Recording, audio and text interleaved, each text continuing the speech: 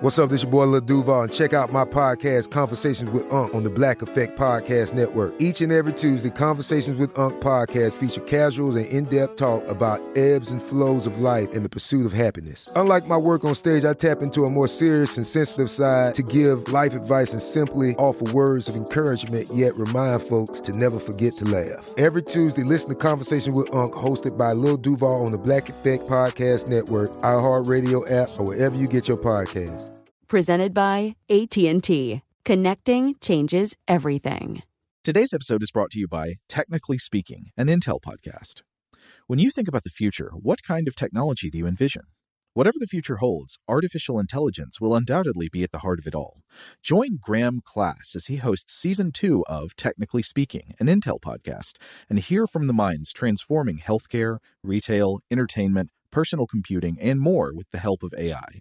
Tune in every other Tuesday and explore the latest technology that's changing our world today and creating a more accessible tomorrow.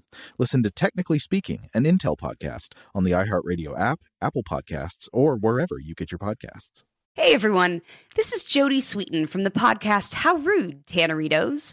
I've been needing a quick getaway with my family, and the 2024 Hyundai Santa Fe is the perfect vehicle to take us there. It has standard third-row seating, so I'm able to pack my entire family, plus pets, in the car, while also having enough room for our camping essentials. Available H-Track all-wheel drive will get us through any dirt trails, and available dual wireless charging pads will ensure we never have to worry about getting stuck with a dead phone in the middle of nowhere. Visit HyundaiUSA.com or call 562-314-4603 for more details. Hyundai, there's joy in every journey. Xfinity has free premium networks for everyone this month, no matter what kind of entertainment you love. Addicted to true crime? Catch killer cases and more spine-tingling shows on A&E Crime Central. Crave adventure? Explore Asian action movies on Hi-Ya. Searching for something extreme? Check out skating, snowboarding, and more on Fuel TV Plus, the global home of action sports. And find crowd-pleasing bops on iHeartRadio's Hit Nation playlist. There's new free shows and movies to love every week. Say free this week in your Xfinity voice remote. Welcome to Stuff to Blow Your Mind from HowStuffWorks.com.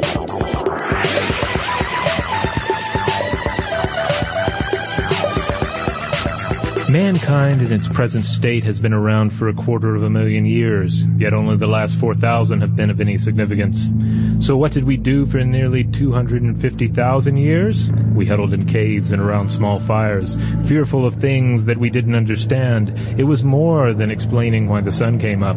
It was the mystery of enormous birds with heads of men and rocks that came to life. So we called them gods and demons, begged them to spare us, and prayed for salvation. In time, their numbers dwindled and ours rose. The world began to make more sense when there were fewer things to fear. Yet, the unexplained can never truly go away, as if the universe demands the absurd and impossible. Mankind must not go back to hiding in fear. No one else will protect us, and we must stand up for ourselves.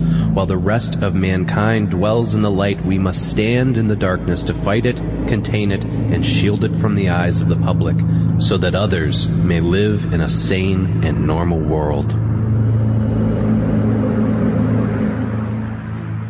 Hey, welcome to Stuff to Blow Your Mind. My name is Robert Lamb. And I am Christian Sager, and we are on our third episode about creepypastas. This, I want to say it was this time last year that we did the first one, and people really liked it. So we did a second one, and then I would say, especially this time of year, we get about an email or two a week suggesting different creepypastas that we read and possibly do on the show. And the one that we have been hearing about the most is called SCP. And we looked into it and it fit the show perfectly. It's almost like they designed it just for us. So I hope that the creators of SCP, the writers of these various creepypastas, are out there listening. We love what you're doing. Yeah, SCP Foundation. SCP stands for Special Containment Procedures. And you can find this, by the way, at scp/wiki.wiki.com, or just do a web search for SCP Foundation, or we'll also include a link to it on the landing page for this episode at stufftoblowyourmind.com. Yeah. It's a fabulous just a catalog, encyclopedia of all these weird specimens that are presented as if they are under scientific scrutiny, as if these specimens are being investigated very cautiously by individuals who have scientific curiosity about the specimens, but also the best interests of mankind and its sanity at heart. Yeah, they pitch it as being kind of like that TV show Warehouse 13, but what I thought more of was spoilers, Cabin in the Woods. And what's going on behind the scenes in that movie. So, okay, maybe you have never heard one of our creepypasta episodes before, so we're going to give you a real quick intro to it, although I recommend that you go check out the ones that we've done previously. Creepypastas are viral copy and paste text in the form of horror stories. They evolved from copypasta, which is another sort of viral copy and paste text thing. They take the shape of urban legends, mainly appearing as if there's something that actually happened. And they mimic first-person accounts, especially scientific ones, which is why we're attracted to them, because we like to, on these episodes, take the scientific ones and kind of extrapolate out what's actually going on here science-wise. So we have a penchant for this genre. The most popular one that you've probably heard of is Slender Man.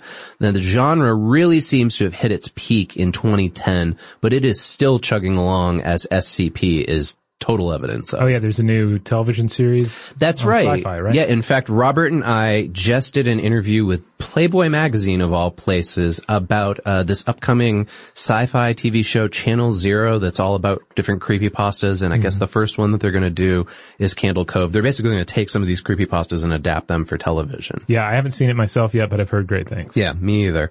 But back to SCP. So the basic idea here is that it's a foundation that is trying to contain and protect us from all these various entities that are sort of weird horror abstractions, right? Is that fair?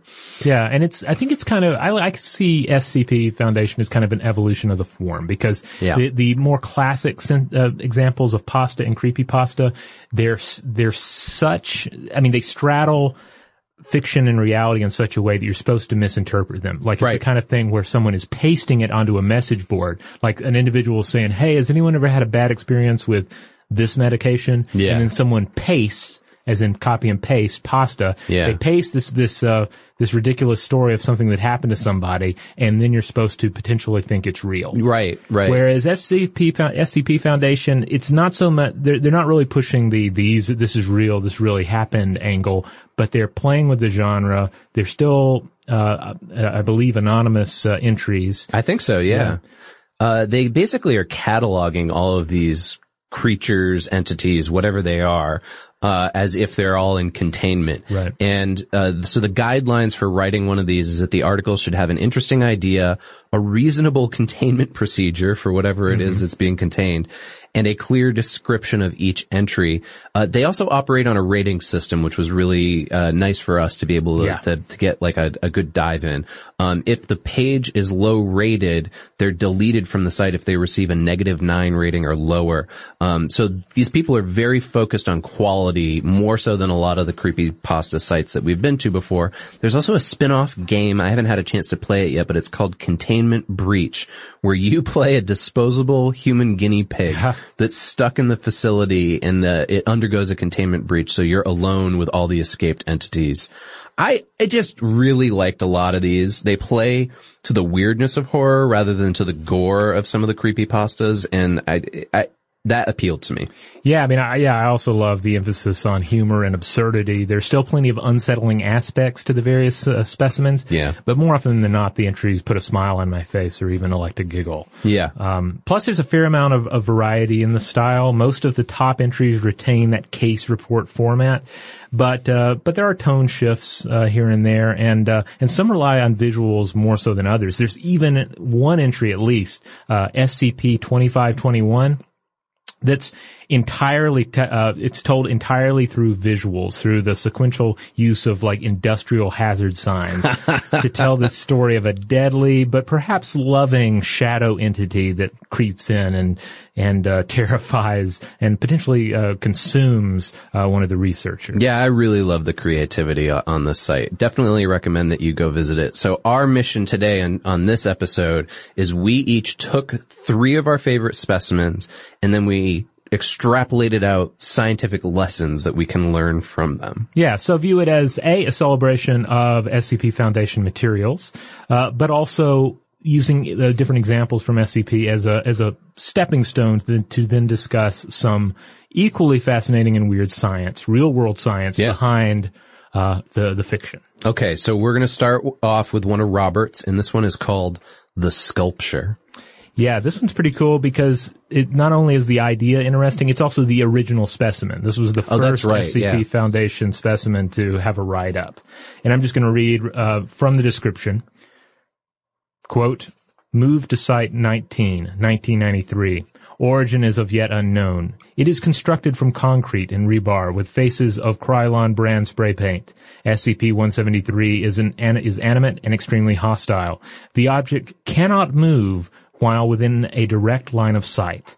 Line of sight must not be broken at any time with SCP-173. Personnel assigned to enter a container are instructed to alert one other before blinking. Object is reported to attack by snapping the neck at the base of the skull or by strangulation. In the event of an attack, personnel are to observe Class 4 hazardous object containment procedures. So, a lot of these remind me of like the premises for Doctor Who episodes. Yes. And this one immediately made me think of the Weeping Angels, which are sort of a favorite on the newer Doctor Who episodes. Yeah, indeed. Like this is the trope, right? The entity that cannot move as long as you're looking at it, but if you look away, it's going to creep in with alarming speed. Yeah. Another big example of this are the hedge creatures from Stephen King's novel The Shining. Oh yeah, that's right. One of the things, the Shining movie is my favorite movie of all time, but that is the one thing from the novel I really wish had made it in there. Yeah. That's right. Because in the movie, the original Kubrick film, we got this hedge maze. Yeah. And certainly that works very well within that adaptation. Yeah. But in the original novel, there are these hedge animals, and if you look away, then you look back and they've moved closer and they get closer and closer. And I haven't seen it yet, but Stephen King made his own adaptation of it, and I believe the hedge creatures are in that. I think so. I think they kept it, but I've not seen that. One of these days I'll get to it. Now, SCP-173, as the picture seems to illustrate, is kind of this giant space baby from a Jan Svankmajer film. Yeah, the image is pretty crazy. Yeah, it's like it's a little bit bad, but it's also it's creepy to look at. Yeah, because you're trying to imagine this thing moving when your eyes are averted. And I believe this is also the most popular one, right? Or one of the most popular. I think it's right up there on the top of the list, if not the most popular, and certainly it's been around the longest. Yeah. And it's a really good like template for other, I imagine, for anyone creating one of these. Now, in addition to the hedge creatures from Stephen King's The Shining and the Weeping Angels from Doctor Who, which as you pointed out, these on the show were ancient alien predators who resemble winged humans, and they make use of time paradoxes. So they move swiftly, but only if nothing is looking at them. Yeah. And apparently if 2 weeping angels look at each other at the same time, they get trapped in their stone forms. Yeah. But then on top of these fictional examples, there's Ninja Cat from YouTube. Have you seen these? I don't know what this is. It's exactly the same premise. So it's somebody pointing their camera at this cat that's peeking around a corner at them down the hallway. It's a real cat, not like a cartoon. Yeah. Okay. And then the camera moves away for a second, moves back, and the cat is peeking around a closer corner, and they move away, and then when they come back, the cat is even closer. But just like the hedge creatures or the weeping angels or this particular SCP specimen, you never actually see it move. Oh. It just gets closer and closer and closer till it's right on you. Wow. No, I haven't seen that one, but that sounds like it would be very amusing. Yeah. It is. It's wonderful. But this last example, Ninja Cat, given that it's a natural world predator as opposed to an otherworldly one, it raises the question, does direct line of sight, direct eyesight even, protect a prey animal, such as a human, from a predator, such as a tiger or a weeping angel or a hedge monster? Yeah. It's a wonderful question, and indeed we have some answers to that. So eye contact is, of course, something that creepily transcends species. And I mean, it's creepy enough with humans, right? Yeah. It's weird. Two humans lock gazes and there's this sense of connection, sense of openness or an attempt to dominate. Numerous studies have revealed that it has various influences over trust, persuasion. A 2011 study even showed that eye contact can serve as an invitation to mimicry, which has an impact on the way we learn, but also potentially on how people with autism struggle to grasp when they're expected to copy the actions of another person. Oh, yeah. Yeah, certainly. I mainly think of the sort of, quote, science of eye contact because I used to teach public speaking, and it's a big part of that. Like, how much eye contact should you have with your audience? Where should you be moving your eyes through the audience? Should you just stare at one person? Obviously not. So there's a lot of rules to it to be an effective public speaker. Right. But related to that, there's also this mix of continuing study into how, direct eye contact influences our speaking abilities. Yeah. But also there's a fair amount of sort of folk mythology about it as well. Yeah. For instance, the whole idea that you should make direct eye contact when trying to convince somebody of something. Yes. Be it in a speech or whatever. There was actually a 2013 University of Freiburg study that found that direct eye contact makes skeptical listeners less likely to change their minds. Yeah, I believe it. So it's like, oh, you're boring into me with your ideas and your creepy eyes. I'm just going to shut you out. I remember, I don't have them in the notes here, but I remember reading studies that like have quantified the exact amount of seconds that human beings can look at each other in the eyes before it becomes so uncomfortable that they just immediately shut down. Yeah. But the crazy part though, right, is that if you've ever made eye contact with a dog or a cat or a zoo animal, then you felt that interspecies connection as well. Yeah, definitely.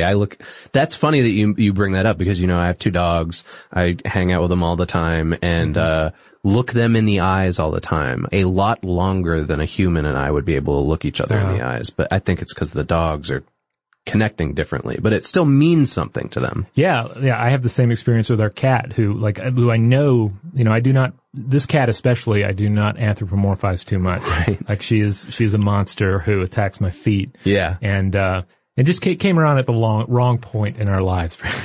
I mean, I love her. She's wonderful, but she's kind of a wreck. Both my cats are similar.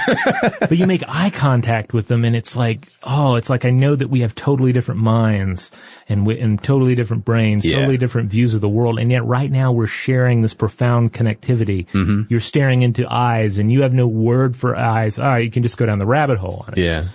But at the basic, right, like the bedrock here is that when two creatures make eye contact, there's this idea that one has been seen, that one is being seen, that one is, you're not hiding from that other creature. The other creature is aware, and then what comes next. Mm-hmm. So there are two main distinctions in what should come next. First, matching up with the idea of the weeping angels and topiary animals and SCP-173, there's this reality that certain creatures depend on stealth to acquire their prey. And if they know that you see them, that is going to take away their advantage. They are stealth hunters, they are surprise predators, and if they don't have that surprise, then they may back off. And I can't help but think of these attacks in XCOM terms. Okay. Video games. I was immediately thinking of different video game, but when you're trying to sneak up on somebody. Yeah, or D&D as well, where you have a bonus, there's a damage bonus or an attack bonus to a sneak attack. Mm-hmm. Like, in video games, if it's video games role playing, if the stakes are high enough, that surprise attack can make all the difference. Right. But within the game, it's still a game, right? Well, for predators, it's even more important because first of all, nothing beats a sure thing, right? Or even a near sure thing. If an attack does not go as exactly planned, a number of consequences can occur. So the prey might get away, in which case you've lost energy, you've lost time. Other prey in the area might be alerted to your presence and they're frightened away. Worse still, an alert prey animal could have the chance to counterattack and inflict damage. And that kind of injury can prove deadly. Cheetahs, for instance, rarely go after larger prey like an ostrich. There are some very interesting examples where they do develop strategies to do that. But for the most part, they don't, because while the payoff for catching that ostrich is wonderful, if they get injured, it basically can mean starvation, because they are a high-speed predator and a limping cheetah is not going to eat. Yeah, this reminds me of a video that I shot here for work a couple weeks ago about killer whales and humpback whales. Uh-huh. There's a similar thing going on in that killer whales try to sneak up and take out humpback whale calves, but now humpback whales have started to fight back to the point that humpback whales will actually interfere with killer whale attacks on other animals, like they're saving seals from killer whale attacks. And go watch the video, but there's a lot of science to it, trying to figure out what's going on there.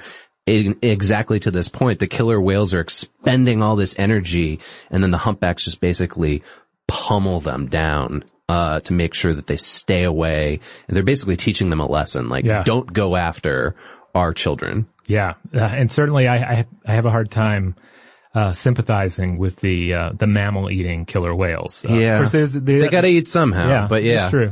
But then you have the fish-eating killer whales. Yeah, where in my household, my 4-year-old is very into nature right now, and he likes killer whales, but he's very firm that he only likes fish eating. Oh, really? Yeah. Despite the fact that there's a particular to tie back into viewing prey. Yeah. Killer whales that prey on seals will do this thing called spy hopping. Oh. And my son's very intrigued by that. And this is where they'll poke their heads out of the water and kind of like peek over the top and see what their prey is up to. Mm-hmm. Well, maybe if that seal just made direct eye contact with the killer whale, it would swim away. Yeah, that's right. Now, that's one possibility, right? If you know that a predator is after you, just make eye contact with it at all times. It's great, but that's going to be quite a resource drain. You can't constantly be on the lookout for predators. So the next best tactic, or perhaps the better tactic, is to fool your enemies into thinking someone's watching you all the time. And we actually see countless examples of this in the evolution of eye spots across various species. So these are just, dots on a creature that look like eyes. Now, to be clear, not all eye spots are there to mimic watching eyes. Sometimes they're there to fool a predator into attacking a less vulnerable part of the animal. Don't attack my head, attack my rump. Right. Or they play into mate selection. But in some cases, yes, eye spots definitely serve as anti-predator adaptations. And we also see examples of this strategy's effectiveness outside of natural adaptation. For instance, in India, you have individuals who happen to live and work in Bengal tiger country, and they've long reported success with these wooden human masks that they wear on the back of their heads. Oh, yeah. With wide open eyes. That the idea here is that the tiger will try and stealth attack them, but it sees this face staring back at them, and so they realize, oh, well, my percentage to hit is less. I'm not going to take the risk. And various animal species have evolved eye spots that in many cases may serve to protect them from creeping predators, as I already mentioned. Currently, there's this really cool project. Australian conservation biologist Dr. Neil Jordan is experimenting with the use of painted-on eye spots, painted in just black paint, jabbed onto grazing cattle. And the idea here is to protect them from lion attacks, because lions end up attacking cattle, and then the humans counterattack. It leads to all this violence, and then the lions are already endangered anyway. It's a bad situation for everyone. But so far he has reported a fair amount of success with this. So he holds a position with the Botswana Predator Conservation Trust. And he recently held a 10-week trial of the strategy, painting eyes on 1/3 of a 62 cattle herd. 3 unpainted cows wound up as lion chow, but none of the eye cows fell to predation. So, correct me if I'm wrong, but didn't we do a video on this? Was it you who hosted that one? Okay. Yeah. So, which is why it's fresh in your mind. Yeah. I remember this from a couple of weeks ago. So yeah, we have a small video out there that you can go check out at How Stuff Works Now. They're going to do a follow-up on it. And, hopefully we'll see the results of that in the weeks and months ahead. But, they're going to use, GPS cattle trackers, et cetera, to really see how effective this strategy is.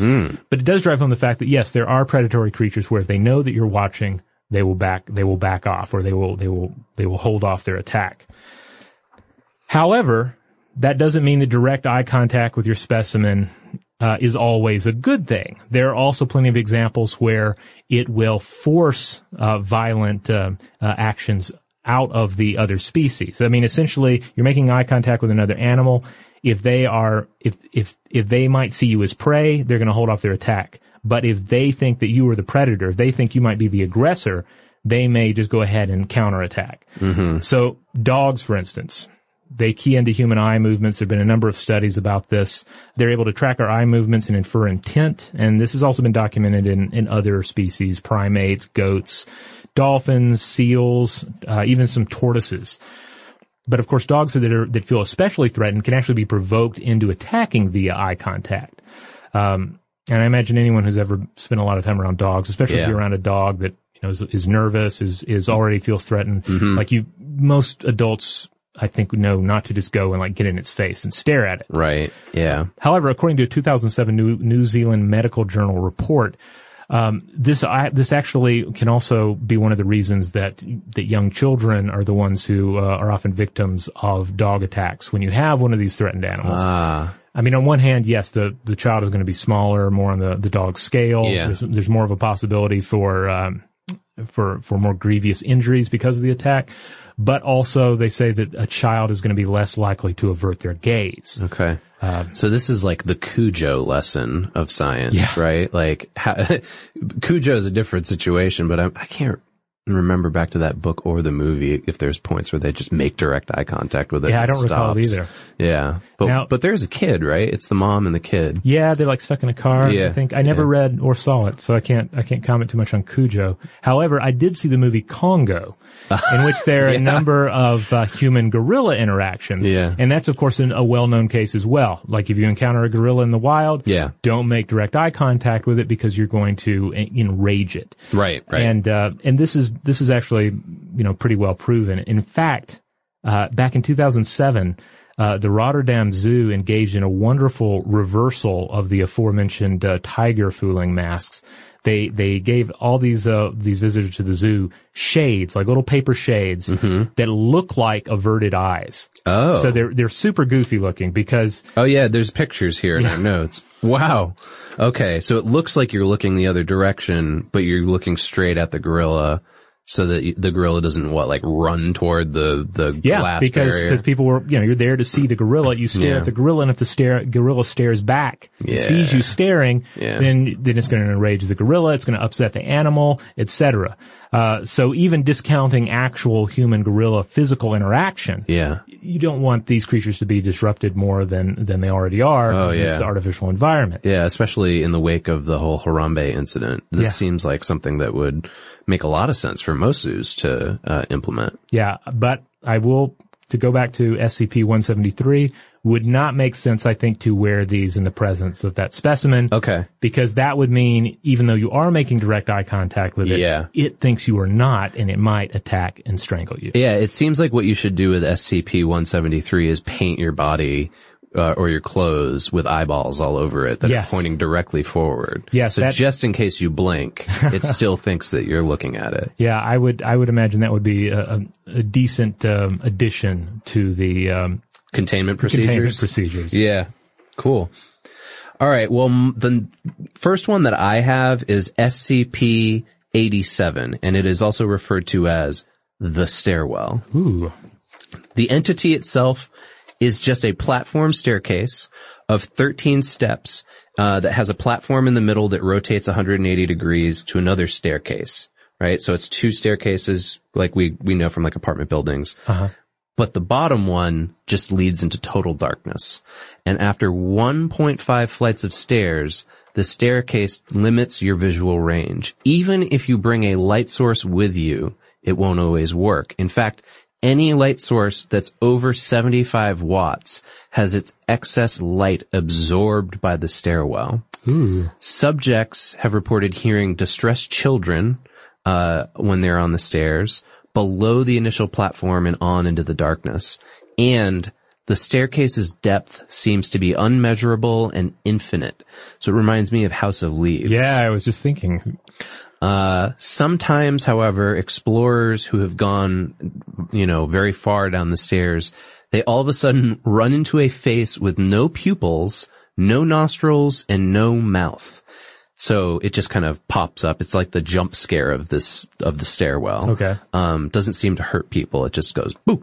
And then it sounds like something you would encounter in a Miyazaki film. Yeah. You know? Yeah, it does. It looks like it too. Yeah, they have a little image on the SCP-87 page. So, all right. This one fascinated me and made me think about light absorption and want to understand a little bit more about how it worked so I could try to extrapolate out maybe what's going on with this staircase. Okay. Because again, it is a staircase that goes to a lightless darkness that may be haunted and possibly inhabited by a weird Miyazaki creature. Exactly. Okay. Yeah. So what's the deal? How is light absorbed? Well, the way that light is absorbed can be used to identify different types of gas in space because atoms and molecules absorb it at specific wavelengths. So how the spectra of light is absorbed can tell us a lot about the energy levels of the atoms and molecules that we're observing or about the number that are present. So perhaps this staircase has some unique attributes regarding its atomic structure. Let's consider atoms for a second to try to figure this out. They've got a positively charged nucleus that's made up of protons and neutrons, and they're orbited by negatively charged electrons. Usually the number of protons and electrons are equal, so the atom has a neutral charge. Now I'm going to skip a lot of physics here, okay? There was a lot to read about this, and I think it's over my head, and I don't want to bore our audience. But if an atom has energy added to it that can excite it by removing an electron, this is a process called ionization. And excitation is temporary, though when the atom drops back to its ground state, it gives off excess energy, which is usually light. Okay, so this is how light can be generated. Okay. Each atom emits a unique fingerprint on the light spectrum. And so that's how we're able to identify these different gases based on their atomic structure, what elements they might be. Now, visible light is a type of electromagnetic radiation. Light is composed of photons. And photons are just packets of energy that move at the speed of light. But if they're stopped, they cease to exist. So, if a photon strikes an atom, it can give up its energy under the right circumstances. And in this process, the photon ceases to exist and the electron gets excited. This is absorption. This is when light gets absorbed, okay? Absorption occurs at specific energies in specific wavelengths, and this is how we identify these gases that light is passing through in space. Depending on what they are, certain wavelengths will be removed from the light, which results in dark lines. That's what they're referred to within the spectrum. So let's apply this to SCP-87. Again, this feels like a Doctor Who episode to me, like this creeping darkness, and they're trying to figure out how to get past it. So I looked into the math of figuring out how many photons are emitted per second by a 75-watt bulb. It's possible to figure this out as a chemistry problem. That's beyond our scope here. I'm not going to walk all the way through the math, but I found someone else who did the answer for us, and I think it's 3.11486 E plus 19 photons per second. So, based on what we know about light absorption on the atomic level, it sounds like the stairwell has some kind of element in it. Maybe it's a gas that absorbs photons above that level of 3.11486 E plus 19. Okay. Then something changes about the stairwell's atoms so they no longer absorb light and they create dark lines in the spectrum. Maybe the electrons in this darkness area are just returning to their ground state, or is there something altering the wavelength of light as it's entering this area? So another possibility is the Doppler effect. This is the phenomenon of a shift in the frequency or wavelength of light caused by motion at its source, right? So this can shift the spectrum towards blue or red ends, creating different hues within light. And it doesn't seem likely to me that this is the case because it would mean, first of all, that there's something in the stairwell that would be moving the light source. You'd think you'd be aware of that. Maybe it's the distressed children or the Miyazaki monster, but you don't seem to see it at that point. The other reason is even if blue and red were shifted, you'd still have visible light from the remaining photons. This seems to create total darkness. So based on what you've said so far, it sounds like the best case here is some sort of gas combined with maybe some sort of metamaterial that's coating just the structures itself themselves? I think so, yeah. I think that's my best guess at what is going on here with the stairwell. Now, regarding the weird face and the sound of the distressed child and the infinite stairwell, I'm at a total loss. My best guess there is maybe because the stairwell is infinite, the generated photons from the light source can't reach its end, even at light speed, because it's infinite. But I'm not sure. My best guess, though, is what you just said, that there's something going on with the amount of photons that are generated per second, and how much can be absorbed by whatever material is in there. So this stairwell is generating something, a field, some kind of gas. Today's episode is brought to you by eBay. eBay Motors is here for the ride. Remember when you first saw the potential? And then, through some elbow grease, fresh installs, and a whole lot of love, you transformed 100,000 miles and a body full of rust into a drive that's all your own. Look to your left. Look to your right. It's official. No one's got a ride like this. There's nothing else that sounds like, feels like, or looks like the set of wheels in your garage. With over 122 million parts, you can make sure your number one ride or die stays running smoothly, so there's no limit to how far you can take it. Brake kits, turbochargers, engines, exhaust kits, roof racks, LED headlights, bumpers, whatever your baby needs, eBay Motors has it. And with eBay Guaranteed Fit, it's guaranteed to fit your ride the first time, every time, or your money back. Plus, at these prices, well, you're burning rubber, not cash. Keep your ride or die alive at ebaymotors.com. Eligible items only. Exclusions apply.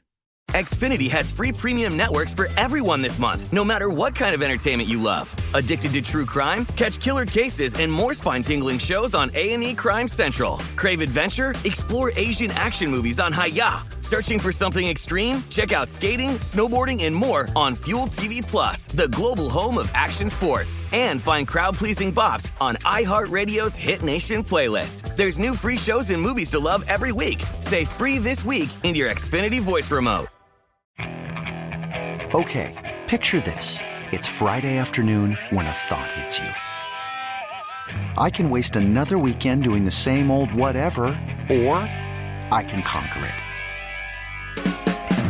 I can hop into my all-new Hyundai Santa Fe and hit the road. Any road. The steeper, the better.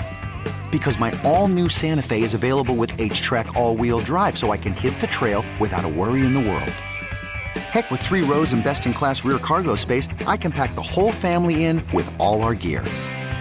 We've got available dual wireless charging for our phones, so we'll never lose touch with civilization, and we won't lose touch with the primordial power of Mother Earth. So which is it? Waste the weekend or do something a little more epic? And conquer it in the all-new Hyundai Santa Fe. Visit HyundaiUSA.com or call 562-314-4603 for more details. Hyundai, there's joy in every journey.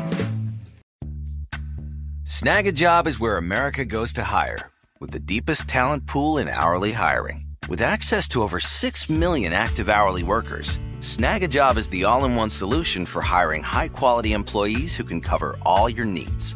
On demand, temp to hire, part-time or full-time. You name the position. Warehouse worker, retail associate, grocery store clerk, fitness trainer, baker, stylist, bellhop, podcast producer? Yeah, Snag a Job's got a worker for that. With our easy-to-use platform, you're able to seamlessly post and fill available positions quickly with a dedicated customer support team to provide all the help you need along the way. Kind of nice knowing you have a talent pool like that in your own backyard, right? Snag a Job is the partner you need to keep your business running smoothly. So visit snagajob.com or text snag to 242424 to talk to an expert. Snagajob.com, where America goes to hire.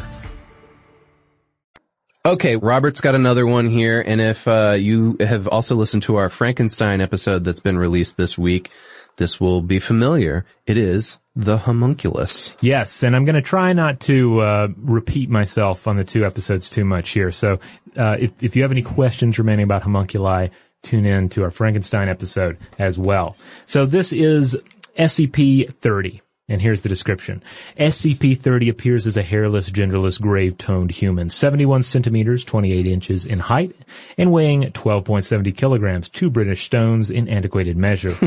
Its solid blue eyes lacked discernible irises or pupils and resemble small cut sapphires. SCP-30 possesses an androgynous voice with a pronounced English accent not currently identifiable as specific to any modern region. It is able to converse, read, and write in ancient Greek, Latin, Italian, English, Spanish, and Portuguese, as well as 2 additional languages that have not yet been identified, despite SCP-30's insistence that they should be, quote, common knowledge. SCP-30 also demonstrated knowledge of physics, chemistry, astronomy, mathematics, and horticulture, roughly equivalent to that of a 17th century academic. In addition, SCP-30 has demonstrated knowledge of these topics along research lines that do not appear in the historical record. These alternative or entirely unknown approaches to research in the natural sciences are one source of SCP-30's utility and consultation. Okay. So this immediately reminds me, you know, the Hellboy universe, right? Oh, yes. With Norman the homunculus. Roger. Roger. Yeah. It immediately makes me think of Roger the homunculus, which, if anybody out there's not familiar with Hellboy, in that universe, there's the BPRD, which is very much like the SCP, actually. Yeah. And Roger is one of their discoveries, but he's also an agent. Yeah. And he's a homunculus. Yeah, and that's what we have here in SCP-30, an homunculus, that does seem to have a level of intelligence and alchemical understanding that surpasses what typically passes for an homunculus in most texts. Again, more in common with Roger, who is very much an intelligent individual. Well, I like the idea that these things are built and then they're effectively immortal, so they're hanging around for a long time and they're just absorbing knowledge like a sponge. So of course they'd be smart. Yeah, if you let one live long enough. Yeah. So homunculi are one of my favorite subjects. They're creepy, weird little goblinoids that are made by wizards. I mean, what's not to love? Yeah, they're great. It's an artificial humanoid created through alchemy, which, again, is that 16th through 18th century hodgepodge of occultist lore, superstition, and pre-scientific chemistry. So it's not quite a human. The creature is a rational animal, as it often was described, and another fictional page in humanity's dream of mastering life and death. But one of the cool things is that when you start getting into the text, of course, you get into any alchemical text, and there's all sorts of weirdness and absurdity, and as well as stuff that seems to be code for other secrets. It gets, very Byzantine. Mm-hmm. But one that I was looking at in particular is the Liber Vaccae, the Book of the Cow. And it lays out some rather grotesque and confusing instructions in the art of do-it-yourself homunculi brewing. And Meki van der Gluck's Abominable Mixtures, the Liber Vaccae in the medieval West, or The Dangers and Attractions of Natural Magic, really lays out some excellent commentary on what it all means. That sounds like the kind of book that you would find at Hogwarts Academy in the library. Indeed. So I'm just going to briefly roll through the recipe that is presented for the creation of homunculi. Do not attempt this at home. You can, but you're going to reach the point where the ingredients do not exist. So good luck with it. You're going to create one homunculi. You're going to need a magician's semen. Okay. You're going to need animal blood. You're going to need a cow. You're going to need some sulfur, a magnet. But here's where it starts getting complicated. First, a large glass or lead vessel. All right, that's going to be a little expensive. Then you're going to need green tutia, which is a sulfide of iron. Okay. All right, you're going to have to hunt around for that. And you're going to need the sunstone, which is a mystical phosphorescent elixir. This is always the case with alchemists, right? Yeah. It's like, here's a bunch of like stuff that you put in this casserole, and then, you need this magical item that nobody knows where it is yet, like a philosopher's stone. Yeah, by the way, you're going to need the philosopher's stone or some other magical element that doesn't quite exist. Right. So you mix the semen and the sunstone, and you inseminate a cow. Okay. Right? And you carefully plug the animal up with the sunstone. You smear the animal with the blood of another animal. You place the artificially inseminated animal then inside a dark house where the sun never shines. Makes sense. Yeah. Then you feed the cow exclusively on the blood of another animal. Then you prepare a powder of the ground sunstone, sulfur, magnet, and green tutia, and then you stir with the sap of a white willow. Now, at this point, the text indicates that the cow should give birth and the resulting unformed substance should be placed in the powder that you just prepared, which will cause the amorphous blob to grow human skin. And then you have a newborn homunculus in a large glass or lead container, depending on which one you used, and the creature will become crazy hungry in this time, so you need to feed it the blood of its decapitated mother for 7 days, and in this time, it should develop into a fully grown, tiny, grotesque humanoid with some fragment of a human soul. All right, I think I just got the idea for season 5 of Monster Science, how Dr. Anton Jessup can introduce the homunculus. You gotta do it like a cooking show. Oh, yeah. It's like as if Guy Fieri is making a homunculus. Oh, I bet he has. I bet he has made one before. The crazy thing, though, is that, you know, we get wrapped up in these ideas of like the creation of life, you know, the Frankenstein myth that we discussed at length in our other episode this week. But the creation of the homunculi is not necessarily a means, it's not necessarily the end product. The idea then is that now that you have this homunculi, you're going to use it to create other things. Right. So you're essentially going to render it down, and use it in other recipes. So, in the text that I mentioned earlier, they say, quote, "If it is placed on a white cloth with a mirror in its hands, and suffumigated with a mixture of human blood and other ingredients, the moon will appear to be full on the last day of the month." Well, that's useful if you need to get around at night. Like maybe you need that for another spell. I don't know. If it is decapitated and its blood is given to a man to drink, the man will assume the form of a bovine or a sheep. Yeah. But if he is anointed with it, he will have the form of an ape. So this is like some Cersei 101 stuff right here. Now, this is where it starts getting potentially useful. If the homunculus is fed for 40 days in a dark house on a diet of blood and milk, and then its guts are extracted from its belly and rubbed onto someone's hands and feet, he may walk on water or travel around the world in the winking of an eye. Kept alive for a year and then placed in a bath of milk and rainwater, the homunculi will tell things that happen far away. Now that's your homunculi horror movie right there. Like you base it around that premise, and then somebody stumbles across the dark house. Yeah.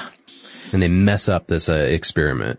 It does create an even more horrific view of alchemy. Like, not only are they creating horrible little abominations, but then you're tormenting the abomination to pull off various other sorcerous schemes. Oh, yeah. Well, it gets back to what we talked about in the Frankenstein episode, the ethics of creating life from nothing. So, it is, we discussed in that, like, we have this basic idea, you know, the basic, human ability to imbue unliving things with life. You know, you paint a picture and then that picture becomes the thing to a certain extent. So we kind of create homunculi every day, but it takes something like the true mythic homunculus or SCP-30 to drive home just how weird that really is. All right, so my next one is a far step from a homunculi, although, well, we just don't know because this is SCP-51, which is cataloged as unknown because no one knows what it is, and in fact, no one can remember that it even exists half the time. No one can describe what it is or its appearance. Somehow it erases any memory of itself from a subject's mind. They can't describe it. Even those who try to sketch a copy of a photograph are unable to remember what it looks like. Watching it on closed-circuit cameras causes amnesia, and it's basically called the self-keeping secret. No one remembers how it was brought to SCP or who built its containment room. There's a lot in the file on it, on the containment unit, and the very particular ways it has to be contained, but the most important thing is that all personnel have to stay at least 50 meters from the center of the room, otherwise they just forget that it exists. Oh, I love this. It sounds like something Borges would have come up with. You know, it's like it's a paradox, it's a thought experiment. Even those who talk about it, just the act of talking about it, seem to forget that it existed shortly thereafter. Huh.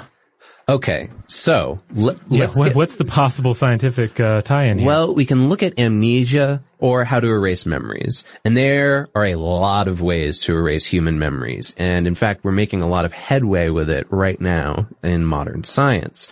But let's do a quick look at amnesia. What is it? Well, it's a loss of memory from physical or psychological conditions. Usually we're talking about a head trauma, but sometimes disease or emotional trauma contributes to it as well. Now, given the circumstances of SCP-55, I'm assuming it has to do with emotional trauma. Like, it's so emotionally traumatizing to look at it or even talk about it or think about it that your brain just erases it. But I don't know. It could also be reaching in with spores or something and physically manipulating your brain, right? They don't mention any traces of physical signs, but that is possible as well. It could be a disease, or maybe it's some kind of physical manifestation that's localized to a 50-meter radius. I don't know. But SCP-55 doesn't seem to be causing what's known as anterograde amnesia, because people can form new memories.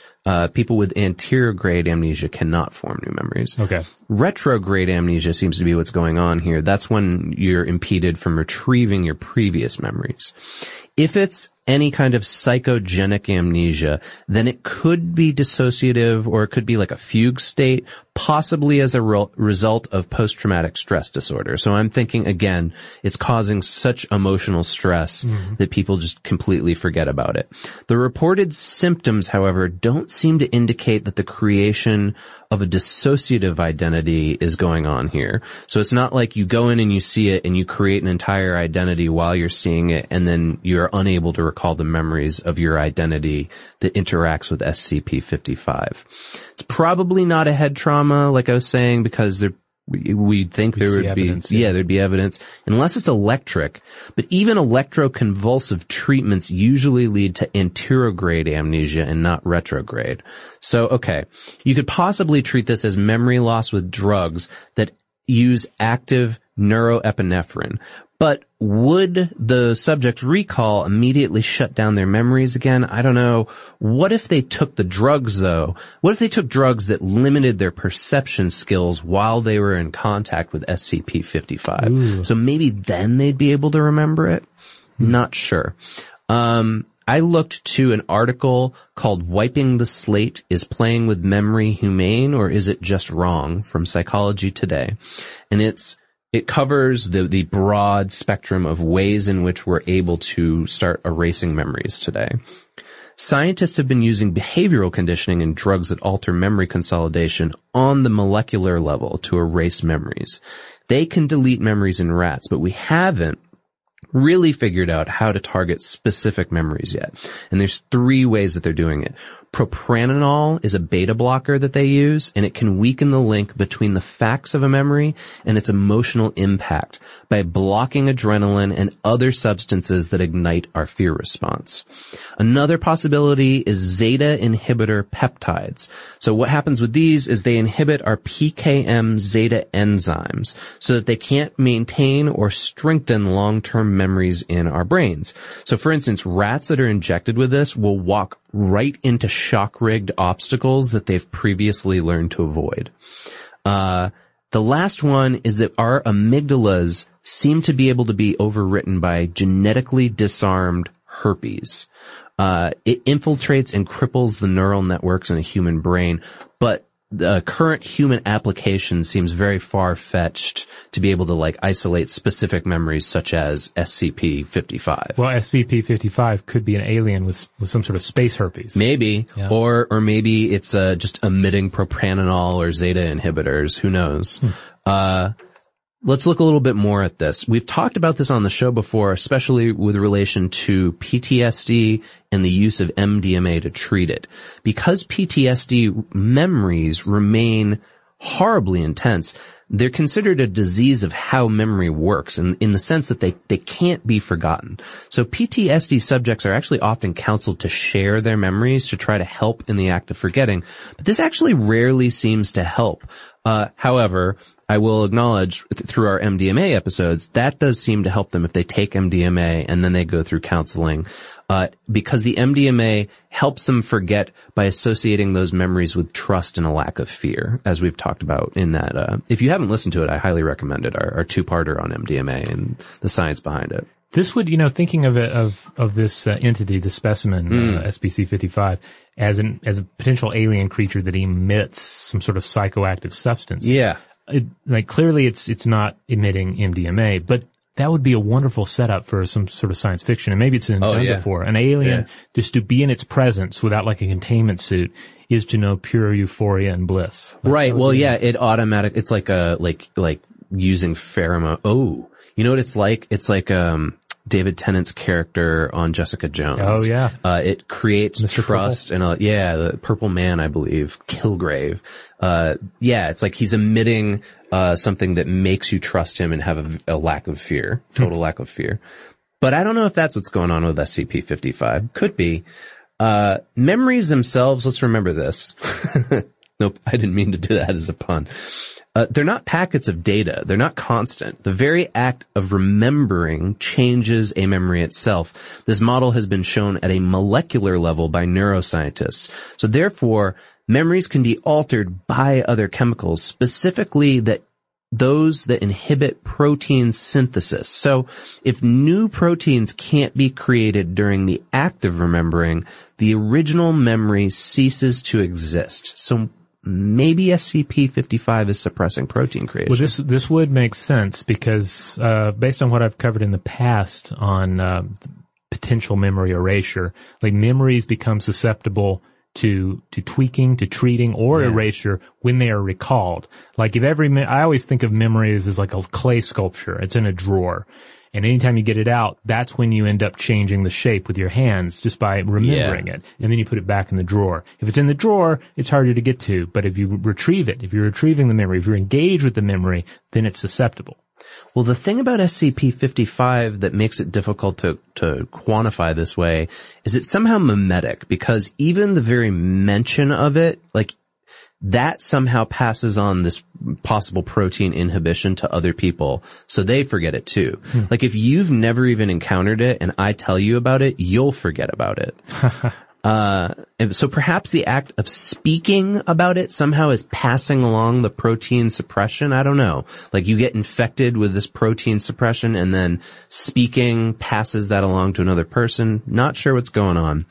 If you couple the drugs that I mentioned above, with what's known as reconsolidation memory therapy, you can get very specific about which memories you want to erase. In fact, if you inject a protein synthesis inhibitor in rats before they're exposed to reconsolidation, they can be trained to forget all their fear associations with something.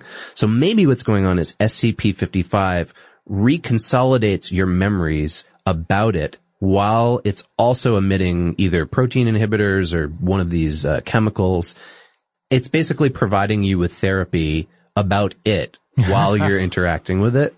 And depending on the ultimate nature of it, maybe this is a beneficial thing. Yeah, absolutely. Like, it's like, I know I'm horrible and you can't really comprehend me without going mad, so I'm going to meet you halfway here. Right. I'll give you some drugs and I'll also talk you through it.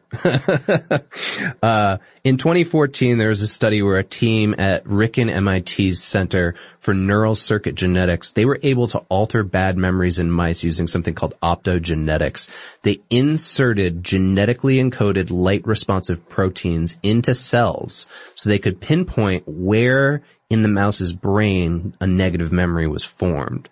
Then they used lasers to manipulate the neurons in the mouse brain so it forgot that memory completely. Another team in 2014 used xenon gas as an anesthetic on mice to modify their memory consolidation, and that inhibited their NMDA receptor brain activity in their brains, again reducing fear reactions. So this is something that science is playing around with a lot right now, and every article I read about it was like, yeah, it's not eternal sunshine of the spotless mind, yada, yada, yada. But it seems like lasers, drugs, protein inhibitors, xenon gas, you name it. There are a lot of ways to biologically alter our brains so we forget things. So SCP-55 could be any combination of things that you could either use chemicals or lasers or whatever. I'm going to go, though, with that it causes such emotional trauma that you don't remember it.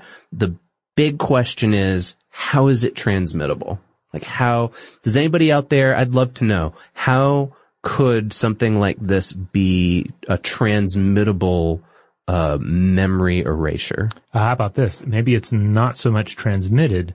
What if this entity is something that has already been experienced by everyone? And therefore, it's not so much that you're introducing me to the idea of it, but you're reintroducing it. And any reintroduction to the specimen, either it's either an actual encounter or just discussion of it, of course, ends up self-deleting.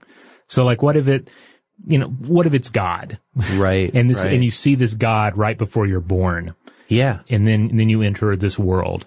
So everyone has an existing memory. Or maybe if you want to go even more fanciful and psychedelic, like everyone has like a race memory of this entity. Right. Yeah. Yeah. That would make sense as well. Well, it's currently under containment, although probably 30 seconds after Robert and I finish talking about this, we'll completely forget about SCP-55. We're going to talk about SCP-2584. Yes, SCP-2584. And this one, like the last specimen we looked at, it's interesting because it represents a paradox. Here's the description. SCP-2584 is a species of snake that has been classified Oxyuranus ouroboros. SCP-2584 has no head or tail, as its body forms a continuous closed loop. Otherwise, SCP-2584's tissue and anatomy is completely normal, save for its circular spine, circulatory system, and digestive tract. SCP-2584 is able to achieve locomotion, but has no brain, sense of sight, hearing, taste, or smell, and thus is only capable of reflexive movements to flee from danger after injury or move towards warmer areas. Otherwise, instances tend to remain still or spin in place. So, I'm just imagining it's a circular snake body with no head, no tail, but when it moves, it's just kind of rolling around like a hula hoop on the ground. Basically, yeah. Imagine a snake hula hoop. Yeah. And that's what this thing is. So the description goes on to state that it doesn't breathe. It depends on an unknown energy source. Okay. Again, it has no brain. Yeah, because it can't eat. Yeah. And its digestive tract seems to cycle the same matter continuously, but it's somehow able to gain metabolic energy with each cycle without expending any of the nutrients. And it reproduces via osmosis into two hoops of an element. Okay. So, what we have here is so they've actually got a room full of these things. It's not just one. I guess, or at least they have, they have at least on one. any given point. I don't know if they sell them in the SCP gift shop. Maybe the SCP employees use them as hula hoops for their kids. They only keep one in the containment cell at a time. Because they're kind of like tribbles, right? Yeah. In that sense. Yeah. They seem to have they lack the necessary openings, right? Yeah. Yeah. There's no obvious reproductive capabilities. Yeah. So what we have here, and why this is, I think, interesting, is that you basically have an imaginative sci-fi send-up of the mythical Ouroboros, the tail-consuming serpent, which has been a potent symbol since ancient times. I mean, you see examples of it from, Neolithic cultures. You see it in ancient Egypt. It basically emerged in ancient times as basically a symbol or a motif, and then as human culture advances, we end up applying all sorts of different reads to what it might mean. Yeah. Plutarch, for instance, when it came around to his time, he described it as like this. He said, quote, "It feeds upon its own body. Even so, all things spring from God and will be resolved into the deity again."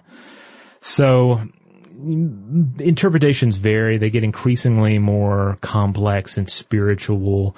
In Hinduism, Ouroboros symbolism is sometimes ties into Kundalini energy, the Kundalini serpent. Right. You see it in South American art. You see it in Gnostic beliefs. The Ouroboros is the soul of the world. It's so it goes from just being this idea, almost this kind of primitive childlike idea of like, what if a snake bit its own tail? What if a snake tried to eat its own tail? And then it evolves into this paradoxical idea of something without beginning or end. Yeah, It's, I've always thought of it as being both like a symbol of the circle of life, which I guess you could see SCP-2584 as being a perfect representation of. Yeah. But it's also like, representative of just like the quixotic nature of doing things over and over again and expecting different results. Yeah, it's true. It kind of depends what your take on infinity is. Yeah. Because you can look at the Ouroboros, oh, that poor snake, it's constantly being eaten. Yeah. Or you can say, oh, that snake, he's really got it made. It always has a meal. Yeah, he's never hungry. Because it also never... It's a glass half full kind of situation.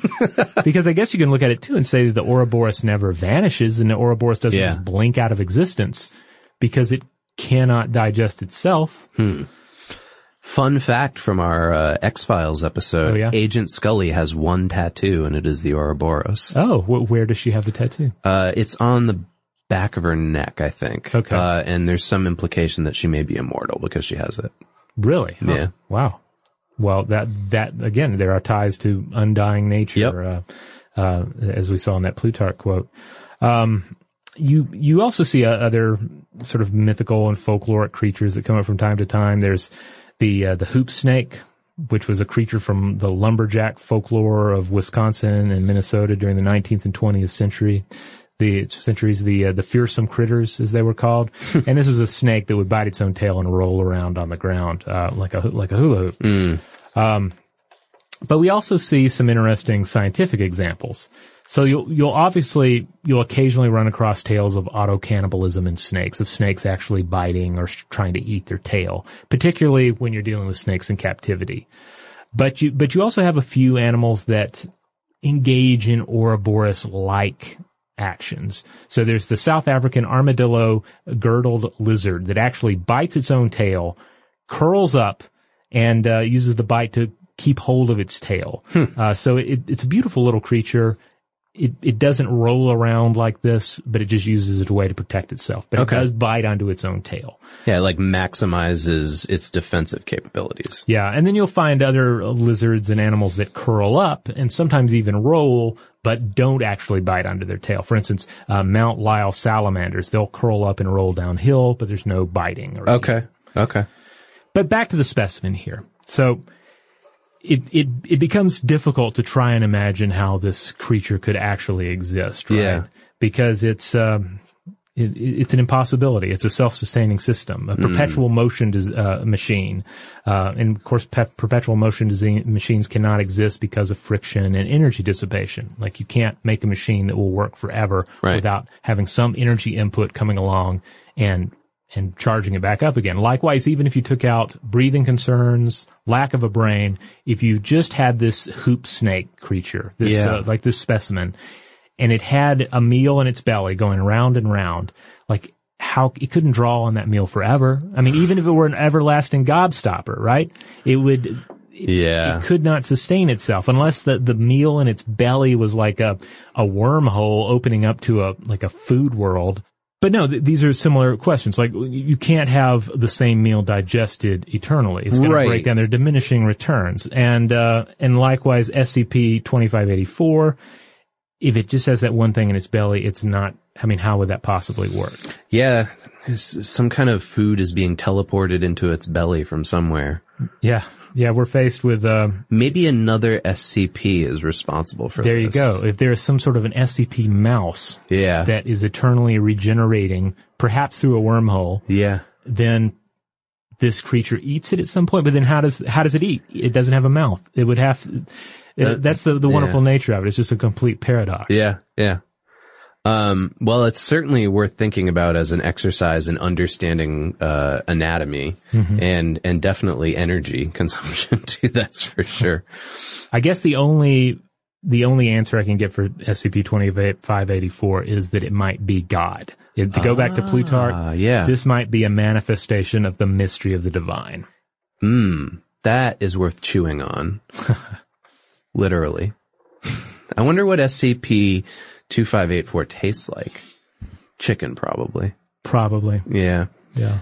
Well, speaking of the ethics of science, that leads us to our last SCP specimen, 231, which is referred to as Special Personnel Requirements.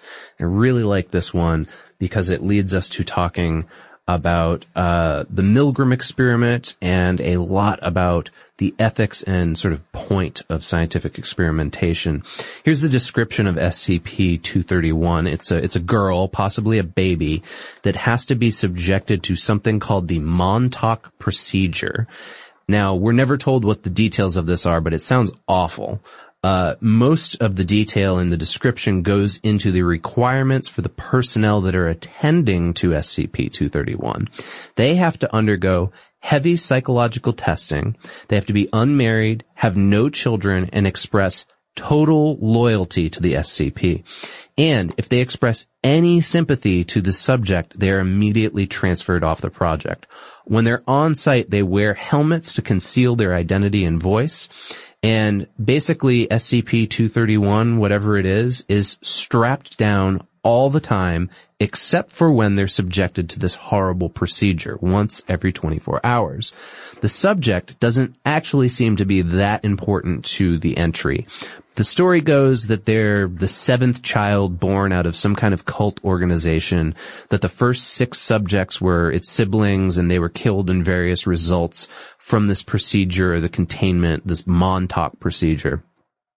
The personnel that work on this are told that if they don't subject SCP-231 to this horrible Montauk procedure, it will result in the end of the world. So some of the personnel also have their memories altered, maybe by SCP-55, we're not sure, but they basically forget that they ever performed their duties in relation to this project.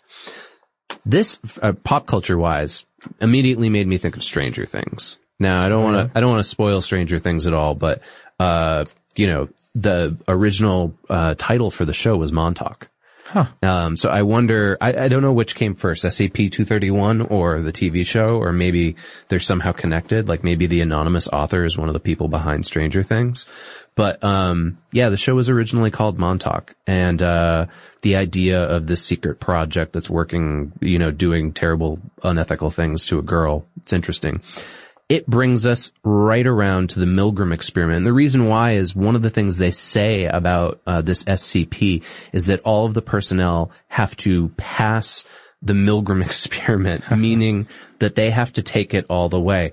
If you are unfamiliar with the Milgram experiment, it is one of the most controversial and highly publicized psychological studies ever conducted, I would say.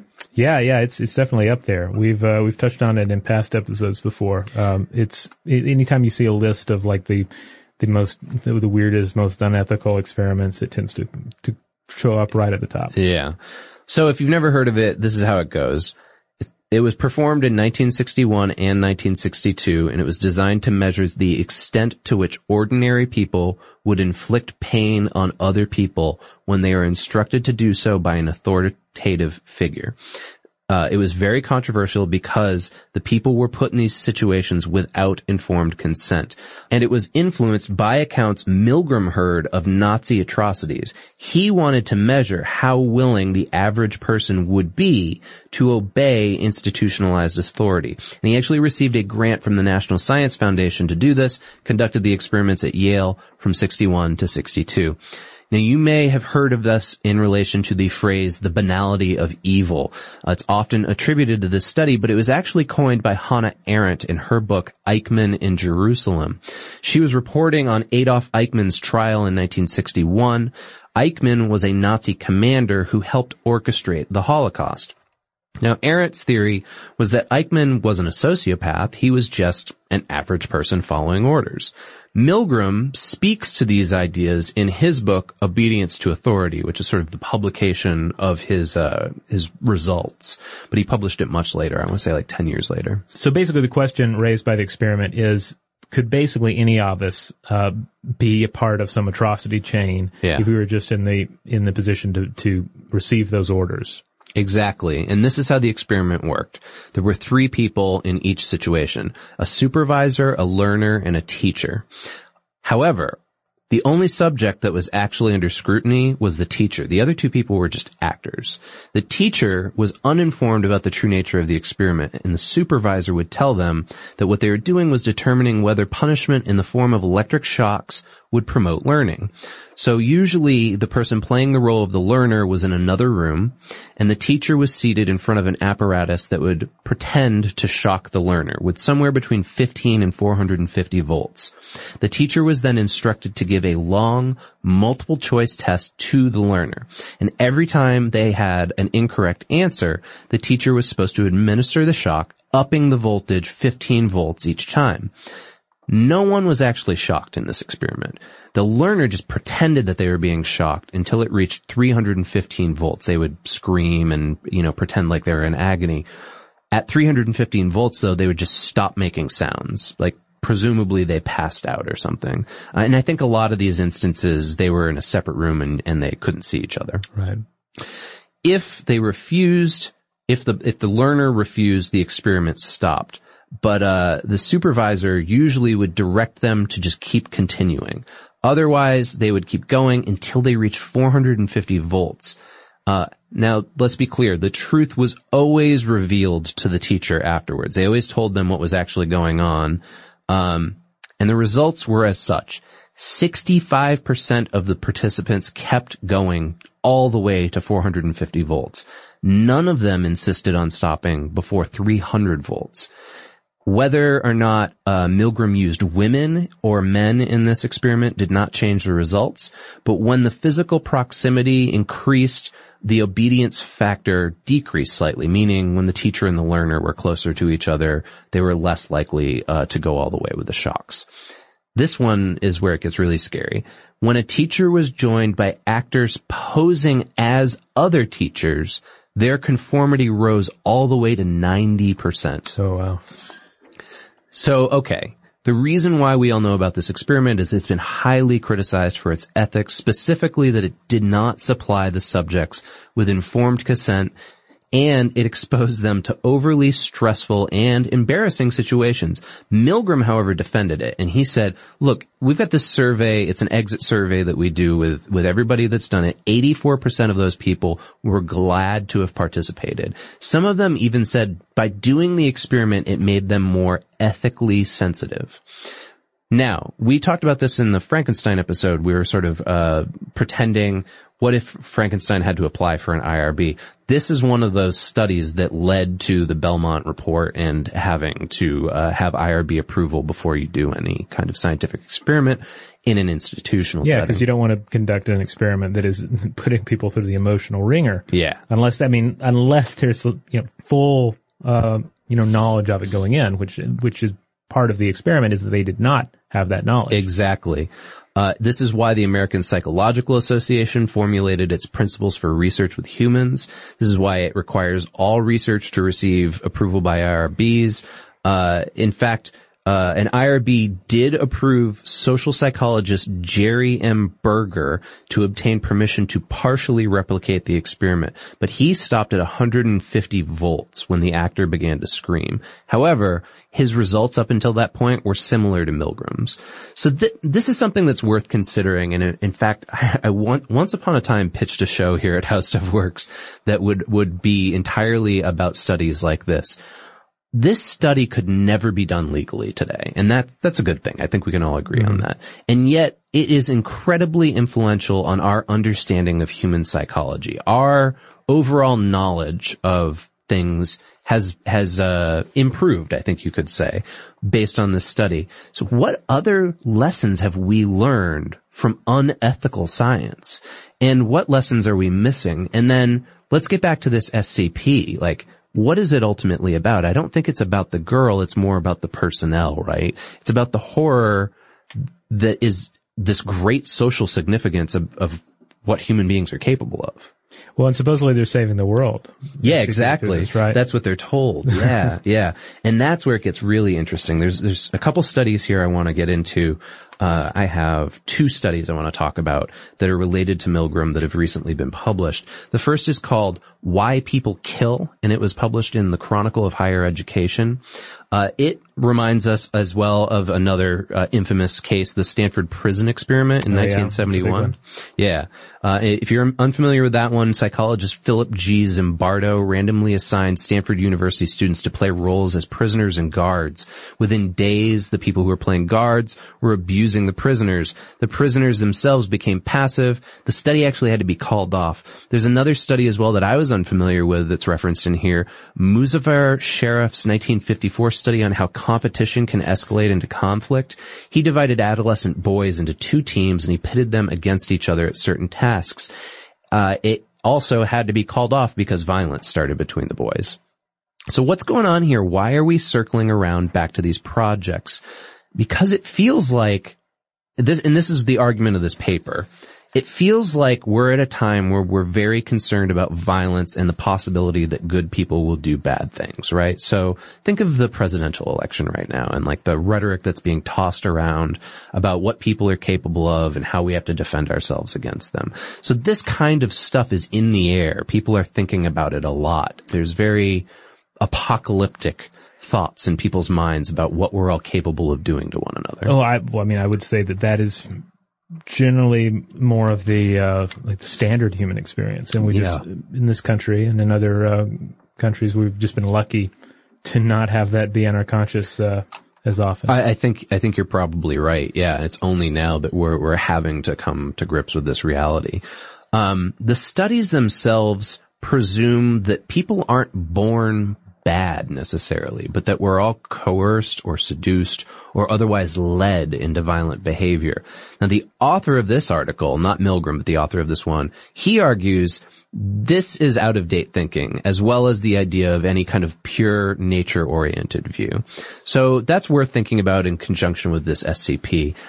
I want to give you a Milgram quote, though, to pause and sort of think about here. Milgram himself said, "Ordinary people, simply doing their jobs and without any particular hostility on their part, can become agents in a terrible destructive process.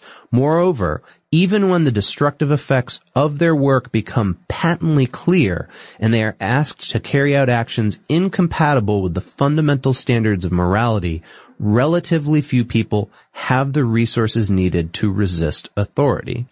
That's really interesting to think about. I mean, think about it not just from this level of like Nazis committing atrocities, but like your jobs. Like think about the like hierarchical structure in a job workplace or whatever. And because it's one thing to imagine Nazis and have your idea colored by all these storybook portrayals of Nazis. And you can easily think, oh, I would stand up for that. I would be one of the good people. But yeah, think of all the smaller, mundane actions of authority. Yeah. It's really worth thinking about. And that brought me to, this article called Just Obeying Orders out of New Scientist. It was published in 2014. And they took the point, they said Milgram later developed his idea of a mundane inclination to obey orders of authority into something he called agentic state theory. This was in his 1974 book, Obedience to Authority, the same one where he talks about Hannah Arendt's banality of evil. And according to Milgram, the essence of obedience consists in the fact that a person comes to view themselves as the instrument for carrying out another person's wishes, and they therefore no longer see themselves as responsible for their actions. Once this critical shift of viewpoint has occurred in a person, all of the essential features of obedience follow. So when you go back to this SCP, right, we've got this, I don't know, cultist child strapped down to a gurney and she has to be tortured with the Montauk experiment once a day. Basically gets back to it that the reason why is because the personnel are all willing to shift viewpoints like this, right? Yeah. Now, the authors of this article in New Scientist, they argue against Milgram's theory, actually, and they cite recent historical studies that question Arendt's interpretation of Eichmann, as well as Milgram's claim that human beings are programmed to obey authority. Now, I just want to pause here for a second. I never took that to be his claim. I always thought that the fact that they recognize that he saw these as studies as disobedience as much as obedience. His argument to me doesn't seem to be deterministic about human nature, right?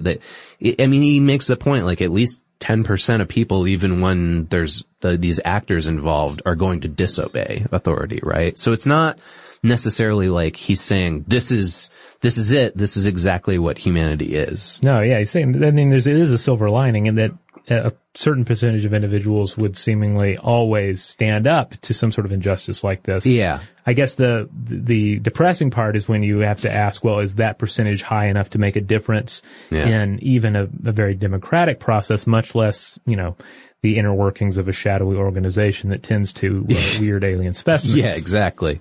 Yeah, exactly. And that's why I love this one. It's like, when you really think about it beyond just like, the idea of this mysterious cultist with an experiment performed against their will every 24 hours, there's like a lot of meat on the bone, like ethically, thematically going on with just this short little creepypasta. Yeah, and asking basic ethical questions.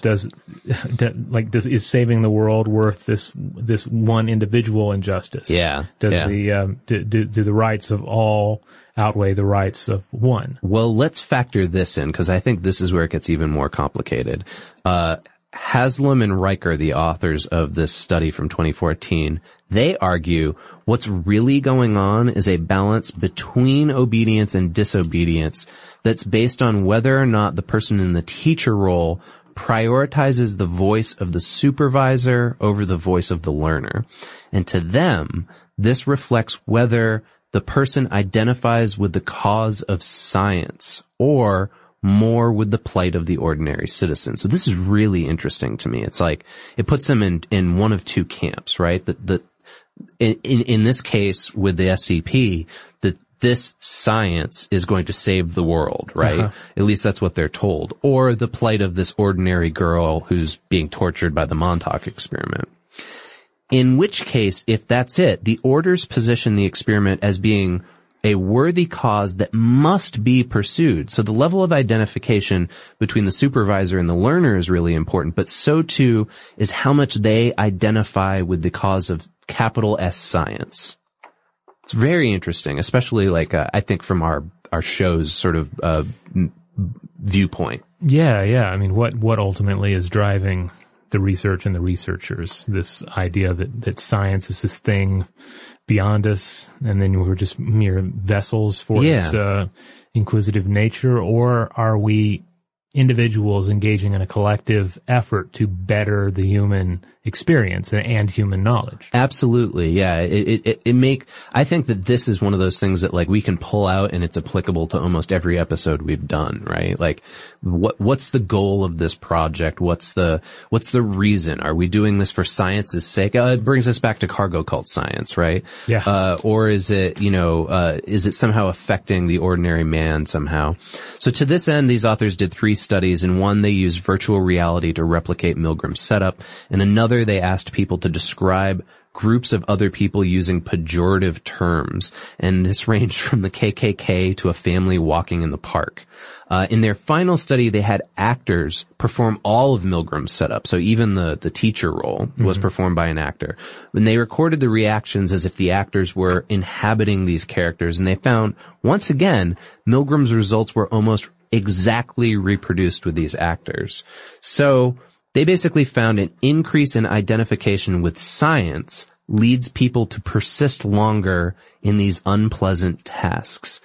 And the last thing I want to say about this, there's a researcher named Matthew Hollander, and he took the audio tapes from Milgram's study, and he researched all of them. He listened to the whole thing, a year and a half worth of these studies, and he identified 6 types of resistance that were shown by the people involved with them, 3 of which were implicit and 3 were explicit.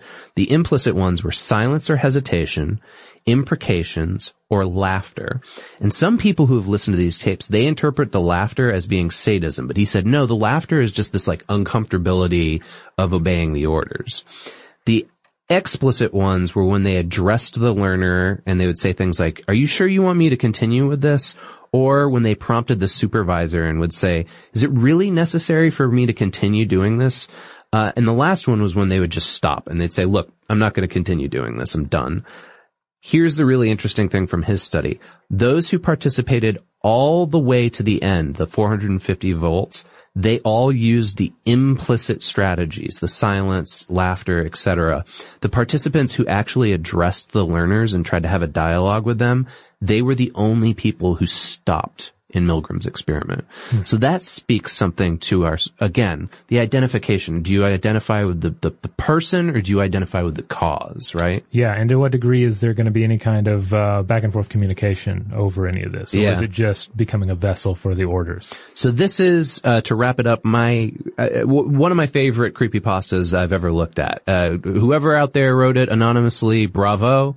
It really made me think pretty deeply about the ethics of what the goals of science are. Not just in terms of like, the fact-based stuff of like, well, I got to fill out this IRB protocol, but more along the lines of like, what's the point? And what are we willing to do to get to it? Yeah, and I think in this is another example of how SCP Foundation entries are kind of an evolution of the form. So instead of them just being like individual creepy bits of, semi-wiki type material, they are little thought experiments, little paradoxes, that are flavored with sci-fi intrigue. And so, I would definitely recommend anyone who found these interesting to check out that website.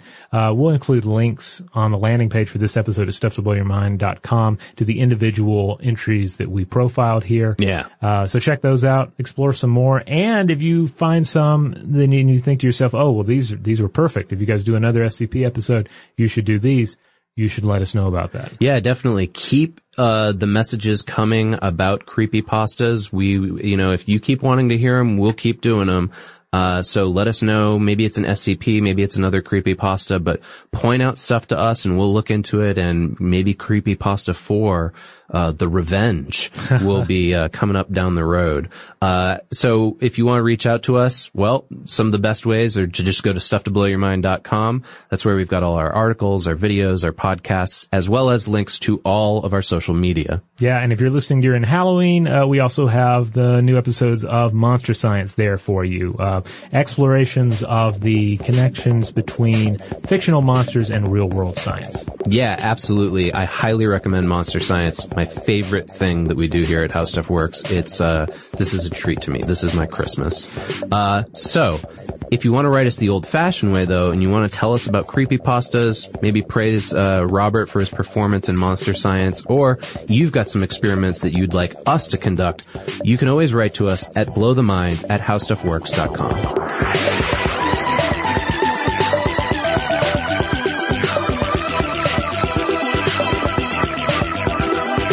For more on this and thousands of other topics, visit howstuffworks.com.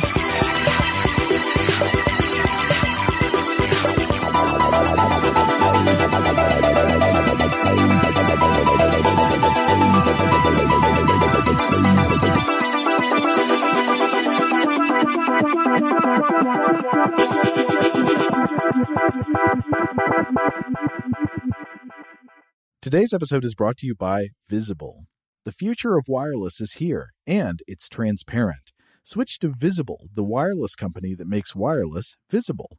Get a one-line plan with unlimited 5G data powered by Verizon, just $25 a month, every month, taxes and fees included. No hidden fees, no surprises, no, really. What are you waiting for? Get with the times and switch to Visible at Visible.com. Monthly rate on the Visible plan. For data management practices and additional terms, visit Visible.com. Okay, picture this. It's Friday afternoon when a thought hits you. I can spend another weekend doing the same old whatever, or I can hop into my all-new Hyundai Santa Fe and hit the road. With available H-Track all-wheel drive and 3-row seating, my whole family can head deep into the wild. Conquer the weekend in the all-new Hyundai Santa Fe. Visit HyundaiUSA.com or call 562-314-4603 for more details. Hyundai, there's joy in every journey. This is Malcolm Gladwell from Revisionist History. eBay Motors is here for the ride. With some elbow grease, fresh installs, and a whole lot of love, you transformed 100,000 miles and a body full of rust into a drive that's all your own. Brake kits, LED headlights, whatever you need, eBay Motors has it. And with eBay Guaranteed Fit, it's guaranteed to fit your ride the first time, every time, or your money back. Plus, at these prices, you're burning rubber, not cash. Keep your ride or die alive at ebaymotors.com.